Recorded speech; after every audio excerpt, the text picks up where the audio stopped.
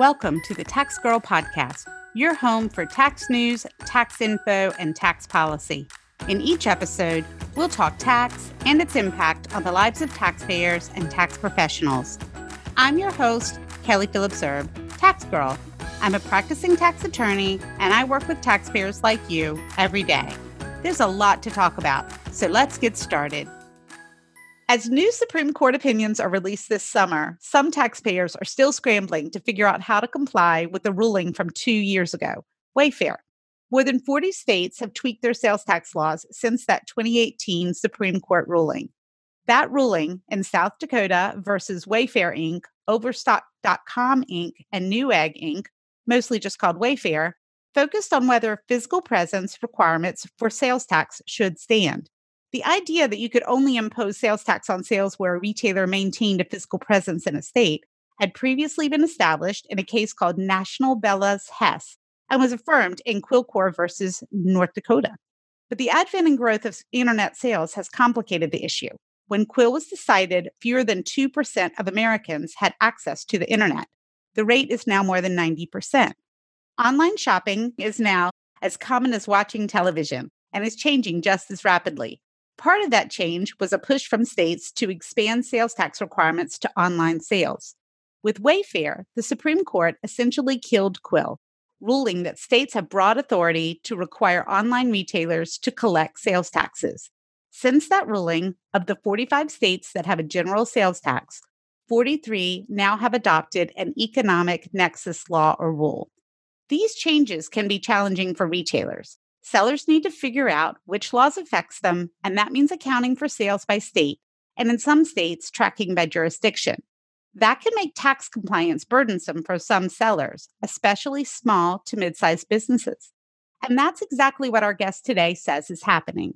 Brad Scott is the finance director at his wife's family business, Halstead Bead, located in Prescott, Arizona. Halstead was launched in Phoenix in 1973 and has been owned and operated by the Halstead family ever since. They take great pride in being a family business that puts people and integrity first. But according to Brad, keeping up with the burdens placed on them by Wayfair has proved to be a challenge. Thanks for being on the show, Brad. Thanks, Kelly. I appreciate the offer. So I know that you're a finance guy and you've done the books for Halstead for a bit now, but Wayfair kind of changed everything. So tell me a little bit about how that happened and how you guys have responded. Well, as you're aware, the South Dakota decided to take Wayfair to court a few years ago to overcome the Quill decision. And they found in Wayfair a pretty unsympathetic defendant, Wayfair being about 1,100 times larger than Halstead was at the time. And as a result of that, the court looked at the size of the company, and I think they made the estimation that the company had the resources to be able to comply with this. The fact of the ruling is when it starts to be applied to smaller businesses such as Halstead, we have a much smaller resource pool from which to pull. Mm-hmm. And when we are trying to comply, we are facing the same level of challenges that Wayfair is with a much smaller team of people in the company, as well as outside resources, such as our accounting firm and our legal representation within Arizona. Right. That's something I'm hearing actually from small businesses across the country is that the compliance burdens are the same for all small businesses, no matter the size of the business overall. So I know that you've talked about this before and said when you talk about the expending resources, you've had to spend a lot of money to try and comply. Can you kind of give us an idea of what that means and what you mean by efforts to comply? Are we talking about hiring extra people? Are we talking about buying extra software? What kinds of hoops and things do you have to jump through, and how do you tackle those? Well, going back to the case, I'm glad you bring this up because there are a number of different factors that are involved. And going back to the case, you look at the software companies that were arguing that they had a solution that was available. And in some instances, they said it was both free and easy for companies to use. What we have found is that when you start dealing with one of these software companies, you first have to integrate their package into your own IT administrative system. And so while access to the system, the software system from the sales tax companies may be free, integrating it into our own system was not. We spent almost $30,000 just to tie our software into the software company that was doing the sales tax. So right out the gate, we were running into those economic challenges. Then when you start looking across the 45 states that have a sales tax collection obligation, none of them have the same thresholds or requirements. And so while I imagine some of the larger companies that have specialists for each state are capable of going to specific people and saying, hey, how do we handle, let's say, Arkansas, for example? They have a team of people that are capable of looking at the different states, different requirements, and they can rely on the expertise of those individuals. Whereas a company of our size, I've been dealing with this with my wife for the last 2 years, and to say that we're experts in salt is really it's an overstatement by a long shot. Right. We've learned everything in the last 2 years. We've learned it on our own because the resources that we have here available to us, they're going to have to learn it as well. So we can either pay them to learn it for us, or we can pay ourselves to learn it for ourselves. We did have to hire an assistant. We're primarily a wholesale company, and so we had the exemption certificate challenge as well. So I hired an assistant in the last year to make sure that our exemption certificates are verified and valid across the board, because without those exemption certificates, every single transaction that they represent would be taxable. So we've got to make sure that anything that we are not collecting tax on is provable to be untaxable. The software issue is about $30,000. We had some learning exercises. I took a number of different courses, and then we've had an outside audit done just to make sure that we understood those courses were being processed correctly. So that was another $30,000 in expenses just on the education side. And then you're looking at the labor that you put into this, and it's $170,000 in labor. Now, that includes the educational portion of it, but we are spending almost $5,000 a month just complying with this. This is all mandatory, right? This isn't optional. So, for example, you mentioned Arkansas. If you're going to sell in Arkansas, it doesn't matter whether you sell $1 or $10 million. If you're selling in Arkansas, you have to comply with these rules. And I guess that's sort of the challenge for smaller businesses is, does it make you question where you want to do business? It does. And I think it's great that you just brought up that threshold of $1. Arkansas actually has a higher threshold than that. Kansas has a $1 threshold or a single transaction threshold. But Arkansas, I think, is $100,000 if I remember off the top of my head. And if you look at Arizona, our threshold this year is $150,000. If you look at California, it's $500,000. You've got to maintain that database of information just in terms of threshold to know where you have an obligation and where you're still not meeting threshold. Arizona was part of that group last year, right? That changed their thresholds, I think, because there were it was half dozen states that changed their threshold in 2019, at the end of 2019. And it was also like in October, I want to say. It was not, I kind of, to your point, I think that the laws, not only are they different for each state in terms of thresholds, but they're changing. They're changing, not just in 2018 with Wayfair, but they changed in 2019. And as states possibly want more money, that could change again. And I guess that's part of the challenge, is keeping up. So how do you do it? Yeah, you're right. It is changing all the time. And prior to 2018, I very rarely paid attention to what was happening at the state level legislative-wise. And now I've become very familiar with the legislative calendar for states.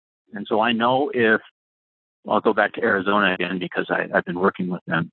I know that they're in session typically through the end of April or sometime into the middle of May. So I don't even want to do any research into what's going on in the state of Arizona until after they're out of session, because during that period in session, things are in flux. And so I've got to wait until the latter half of the year to do a complete audit across the entire country to make sure that whatever changes they've implemented, we're familiar with and complying with. Last year was kind of the granddaddy of all years, and I'm hoping that remains so. So we did that complete audit at the beginning of the year just to make sure that what we had set up very quickly at the end of 2018 was right. Mm-hmm. At the end of 2019, I went through and did another complete audit, and my assistant and I are about to resume that project again this month because most states are no longer in session. And we can go through and we can make sure that, the statistics that we have on file for each of the states are accurate. And if they're not, we can make those changes to reflect what they currently are. But we're going to have to do it again next year and the year after that and the year after that, unless Congress steps up and says we need some uniformity, or unless the states stand up and say, this is affecting our own constituent businesses as much as it is the remote sellers across the country. Perhaps it would be in our interest economically to band together with the other states from across the country and create a system of uniformity and simplicity. Right. And so is that kind of what you've been, I know you've testified before Congress. Is that what you're pushing for? Is a more uniform way of dealing with the sales tax? Yes. Again, going back to the complexity that we've been discussing for the last few minutes, it creates an enormous headache for our company every year, and it's creating headaches for a lot of other companies across the country. And those aren't efficiency headaches; those are just additional bureaucratic hurdle headaches. It Hmm. doesn't really benefit our customers. It doesn't benefit our staff. It doesn't really benefit anybody. And I think if you look at the compliance rates across the country, it's not even benefiting the states themselves. If compliance were easier, it would be a lot simpler for a company of our size to comply. And in fact, I've got data for the SST states, the streamlined sales tax revision states, where we don't hit thresholds, but we're complying voluntarily. Over the last year and a half, we have sent them an average of almost $1,200 a month just because they made it easy enough for us to comply simply. Right. I think one of the things that sort of come out in some of the articles that other small businesses have talked about, you've alluded to this, of course, is it's not just the cost. Like you keep talking about the cost, but it's the burden and the stress. And one of the things that I know that small businesses stress about is, let's say they're doing what you're doing and they feel like they've got it all right. But what if they don't? I mean, that's, I think, one of the concerns, right? Moving forward is, what about the things that you might have missed, either because you weren't able to comply, the laws changed and you didn't know about it. And down the road, that could mean audits or other enforcement activities, which could be potentially devastating for smaller businesses. So, is that something that you guys talk about in terms of what happens down the road, not just complying today? It is, and ideally, we'd be able to reach out to our CPA in town to get clarification on a number of things. But he passed the CPA exam, as every CPA does, but he's qualified and licensed within the state of Arizona. He's not familiar with what's going on in Rhode Island or Right. New York. And so last year, we reached out to him to ask how we were doing. And his honest response was, I'm not well enough versed in all of these states to be able to give you an accurate assessment right now. He did say that he could do it for us, but we would be paying him for research time. So what happened to us at that point in time, it creates a gap in service for small businesses. And we Mhm. were forced to go to one of the larger firms across the country, which they charge more than our local CPA, which is understandable. They have a much more comprehensive understanding of the SALT policies from across the country, but they don't really suit a business of our characteristic. And frankly, a company of our size doesn't really interest most of the big six. They're not looking for $6 million firms.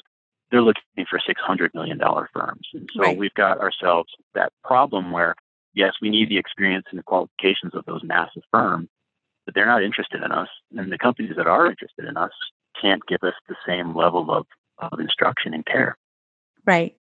When I was looking at your testimony, you had this, I thought it was a brilliant quote. You said, the expectation that one person can bring a company into compliance as effectively as an entire department at a major corporation.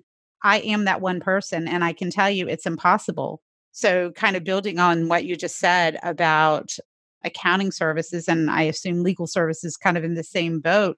You're asking people to redesign their companies in order to comply with the rules. Last November, I was invited to take part in the Bloomberg Tax Forum in DC.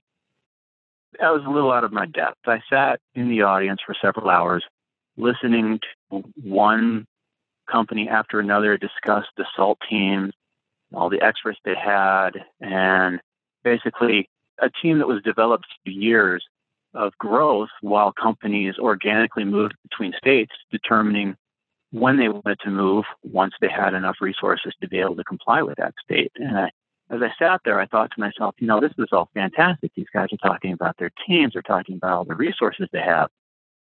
But the truth of the matter is, a company of our size, we don't have the finances to be able to develop a team like that. So now we've got to go outsource it somewhere if we can even afford to do that. And Right. it dawned on me in that moment that, Wayfair in 2018 was 1,100 times larger than Halstead. They had the resources to build a team. They were still a single state company. They were in Connecticut. we're in Arizona, and I'm perfectly capable of managing our Arizona and federal tax policy. But when I start to look at the other states, I don't have that team that Wayfair can generate. I don't have the team that Walmart already has. I don't have the team that a Newegg already has. I only have myself. And the notion that one person is capable of managing an entire salt department all by themselves as efficiently and as effectively as a major corporation, it's not grounded in reality. Right. So you've been speaking out about this. Have you found allies in Congress? Have you found allies in other small businesses? I have found some allies in other small businesses. Many of them are not comfortable coming forward because they are not sure that they are either complying correctly, or many of them know or believe they know they're not complying. They know they're incapable of complying. They believed Congress was going to take care of this, and now they're more than 2 years after the decision, and they haven't done anything in the way that we have. And so they can't put their hands up because it plants a bullseye on their back. As far as legislators in Congress, I have found some champions that are interested in fighting for small businesses.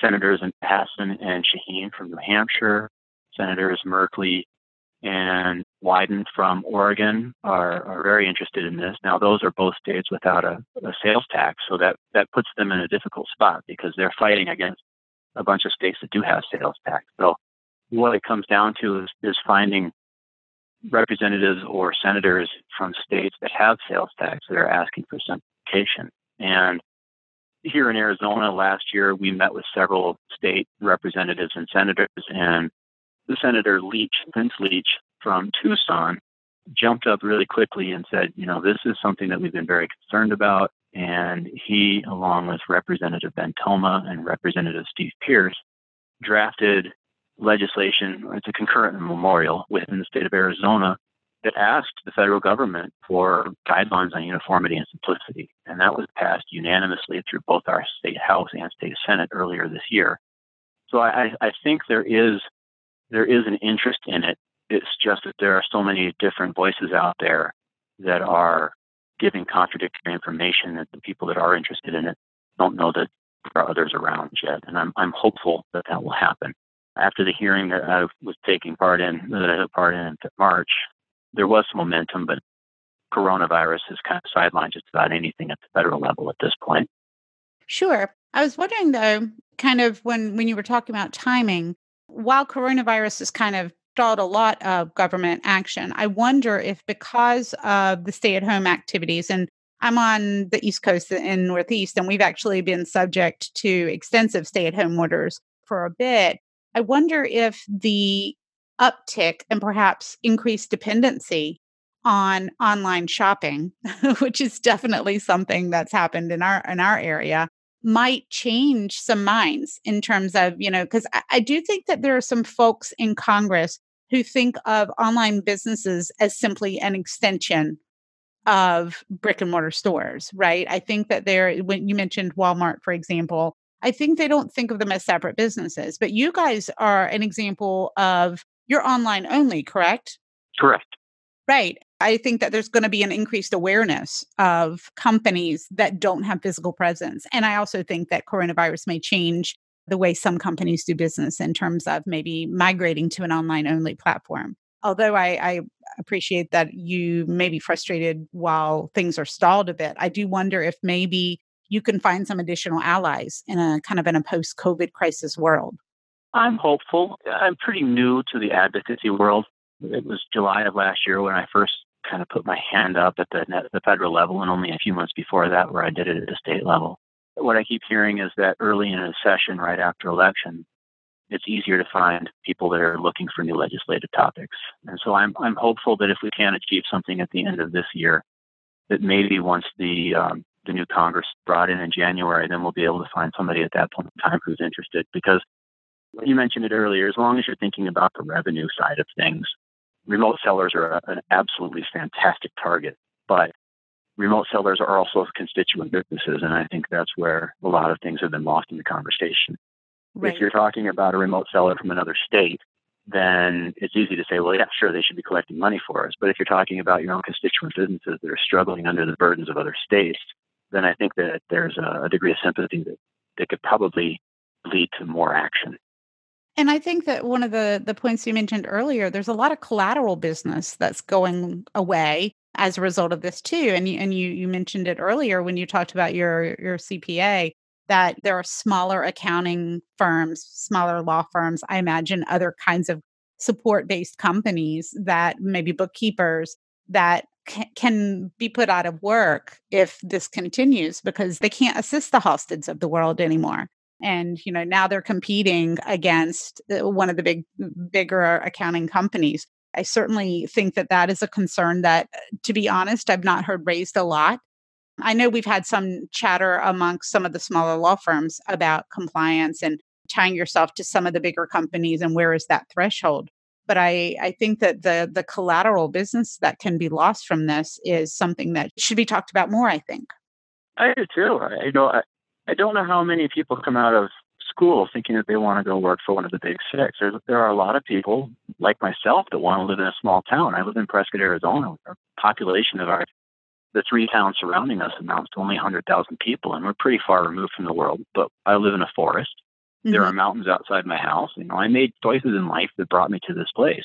Right. And I know there are a lot of CPAs and attorneys and insurance people, support structure type businesses for other small businesses that are located in these small places for the exact same reasons. And if the reach from other states is going to stretch into small towns, then those people are either going to have to adapt and grow into a bigger business, which ultimately means move, or they're going to have to switch into a different line of business altogether. And, while I think it's fantastic that there are a lot of CPAs in the country, I wonder what number or what percentage of those people are actually qualified to handle 50 state compliance for SALT purposes. I know a lot of small businesses that are not CPA based or not. And so you've got two problems. A, are those CPAs going to be able to represent the small businesses? And then, which is an even greater concern in my opinion, the companies that are currently not compliant are facing real bankruptcy futures if they don't get on board soon, or they may already be in that position. And as you're familiar with a lot of small businesses, there's a lot of leverage that goes in, or leveraging that goes into running the finances. If small businesses start to crumble, small businesses are also going to start losing their customer base. So it's two different issues. As companies like ours start to disappear because of the sales tax assessments by other states, then the customer base for the CPA firms disappears. And then as those CPA firms are not capable of helping a company be 50 state compliant, then their relevance disappears too. Right. If I'm an accountant sitting in my living room listening, and I'm wondering what I can do, what are the options? What are you encouraging people to do?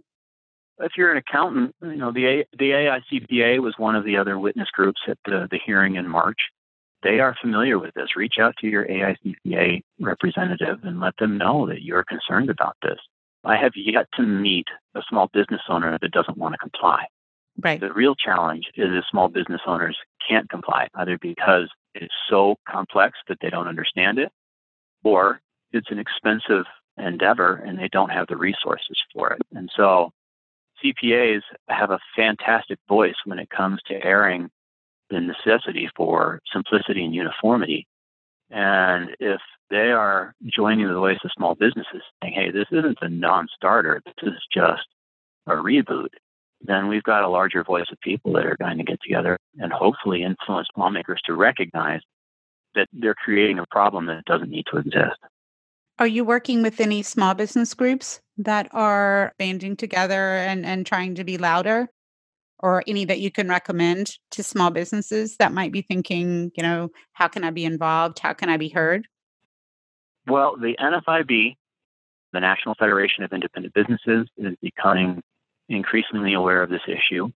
The ACMA, which is the American Catalog Mailers Association, is extremely familiar with this issue. And in fact, there were two of the other witnesses at the hearing in March. There was one from NFIB and one from ACMA. The Online Merchants Guild, or OMG, is another group. They are more focused on the Amazon seller side of things, which is the marketplace facilitator angle. So yeah, there are a number of different groups that are invested in this. But, unfortunately, with a lot of small business owners, until it's a problem, you don't address it. And that's not because you don't want to. In this case, it's because you don't even know it's a problem. There was a recent survey put out by Avalara whereby, fewer than 50% of small businesses, 500 employees and smaller, were complying with this. And if you looked at businesses that were 20 and smaller, fewer than 50% even knew about it. So that's a real problem. And a lot of times when you're finding out that you've got an issue on your hands, it's not from the state, it's not from the Department of Revenue, it's not from any government source. It is usually from your CPA, and they'll say, I'm reading more about Wayfair, and I think you may have a problem on your hands. But it's June or July. Wow, it's July, isn't it? It's July of 2020. This decision was 2 years ago. So, right. It's not like you found a hole in your roof and it's been leaking for 10 minutes. You found a hole in your roof that's been leaking for 2 years. And what do you do now? So in the what do you do now kind of category, what comes next for you and your company? Like, what's your next move? We have been complying since the beginning, and we are remaining compliant, and we've built up a pretty robust system to continue to operate efficiently and effectively. As far as Halted is concerned, we just continue moving forward. Our greatest concern right now, obviously, is going to be COVID, coronavirus, and the impacts it's having on the economy at large. But I've developed kind of a love-hate affair with Wayfair. And obviously, the hate side of it is that it wasn't done well. But the love affair part of it is that I am meeting more and more companies that are looking to get involved, at least in compliance, and they need somebody to, I hate to say this, but they need somebody to air the grievances for them because they can't come forward and do it themselves. And so I just keep talking, and hopefully at some point in time we get enough people that are singing the same song that states and the federal government recognize the need for legislation. And if not, maybe I fade into the background and just go back to business. Well, one of the things that you mentioned, and I'll make sure I put some of these links in the show notes for folks to take a look at. But one of the things you mentioned when you said you didn't think that Wayfair was, I think you said done well. I did mention it in the history when I was talking earlier, but when you read the opinions, it's very clear that at least the justices expect that there's going to be a Wayfair too, because as you mentioned, there's some holes that weren't filled. The court only addresses what's before it. So I think they're going to wait and see whether these issues get brought back. But I do think that there are some compliance holes that weren't brought up or they were brought up, but perhaps not addressed in the first Wayfair opinion. So again, it'll be interesting to see if there is a second. But those compliance issues are exactly what were referenced in one of the comments that, and again, I'll make sure I put it in the show notes, but there's some pretty great language that suggests that the justices are aware we might visit this again. So the timing could be right. We'll see. I hope so. The Streamlined Sales Tax Governing Board, I think, made a lot of attempts to do this well. They do make it simpler. Unfortunately, they don't have mass adoption. I think if they did have mass adoption, then the conversation you and I would be having right now would be extremely different, if even needed at all. I think the justices made that decision based on the expectation that Congress was going to do something or that the states were going to cooperate. And I think with 2 years of hindsight, I think unfortunately, I think the Supreme Court might be recognizing, hopefully, that they're paying attention to this issue, that they were looking at it with some pretty rose-tinted glasses. Right. So the takeaway is that if you are not compliant, obviously you should take some steps to become compliant. And if this is the kind of thing that interests you either as a small business or as a tax professional, you should definitely take a cue from Brad and get involved in some of this advocacy. It's not hard. There's a number of organizations that are involved. And again, I'll make sure I post some of those links in the show notes. Thank you so much for your time today. I really appreciate it. I think that this is a message that has kind of gotten quiet over the past few months, but I do expect that we're going to hear some more. Again, it's not even been a full year since many of the states have changed their rules. And there's some, like in Massachusetts, where they're still thinking about how they really want to do it. I think this is going to continue to be an issue that affects a lot of small businesses and professionals across the country. So I really do appreciate your time today and kind of amplifying this message. Oh, thank you, Kelly. I appreciate the opportunity to continue the conversation, and I hope you're doing well. Thank you. And that will do it for this episode. You can find me on Twitter and Facebook at TaxGirl, and you can sign up for my free newsletter at taxgirl.com. Thanks for listening, because paying taxes is painful, but hearing about them doesn't have to be.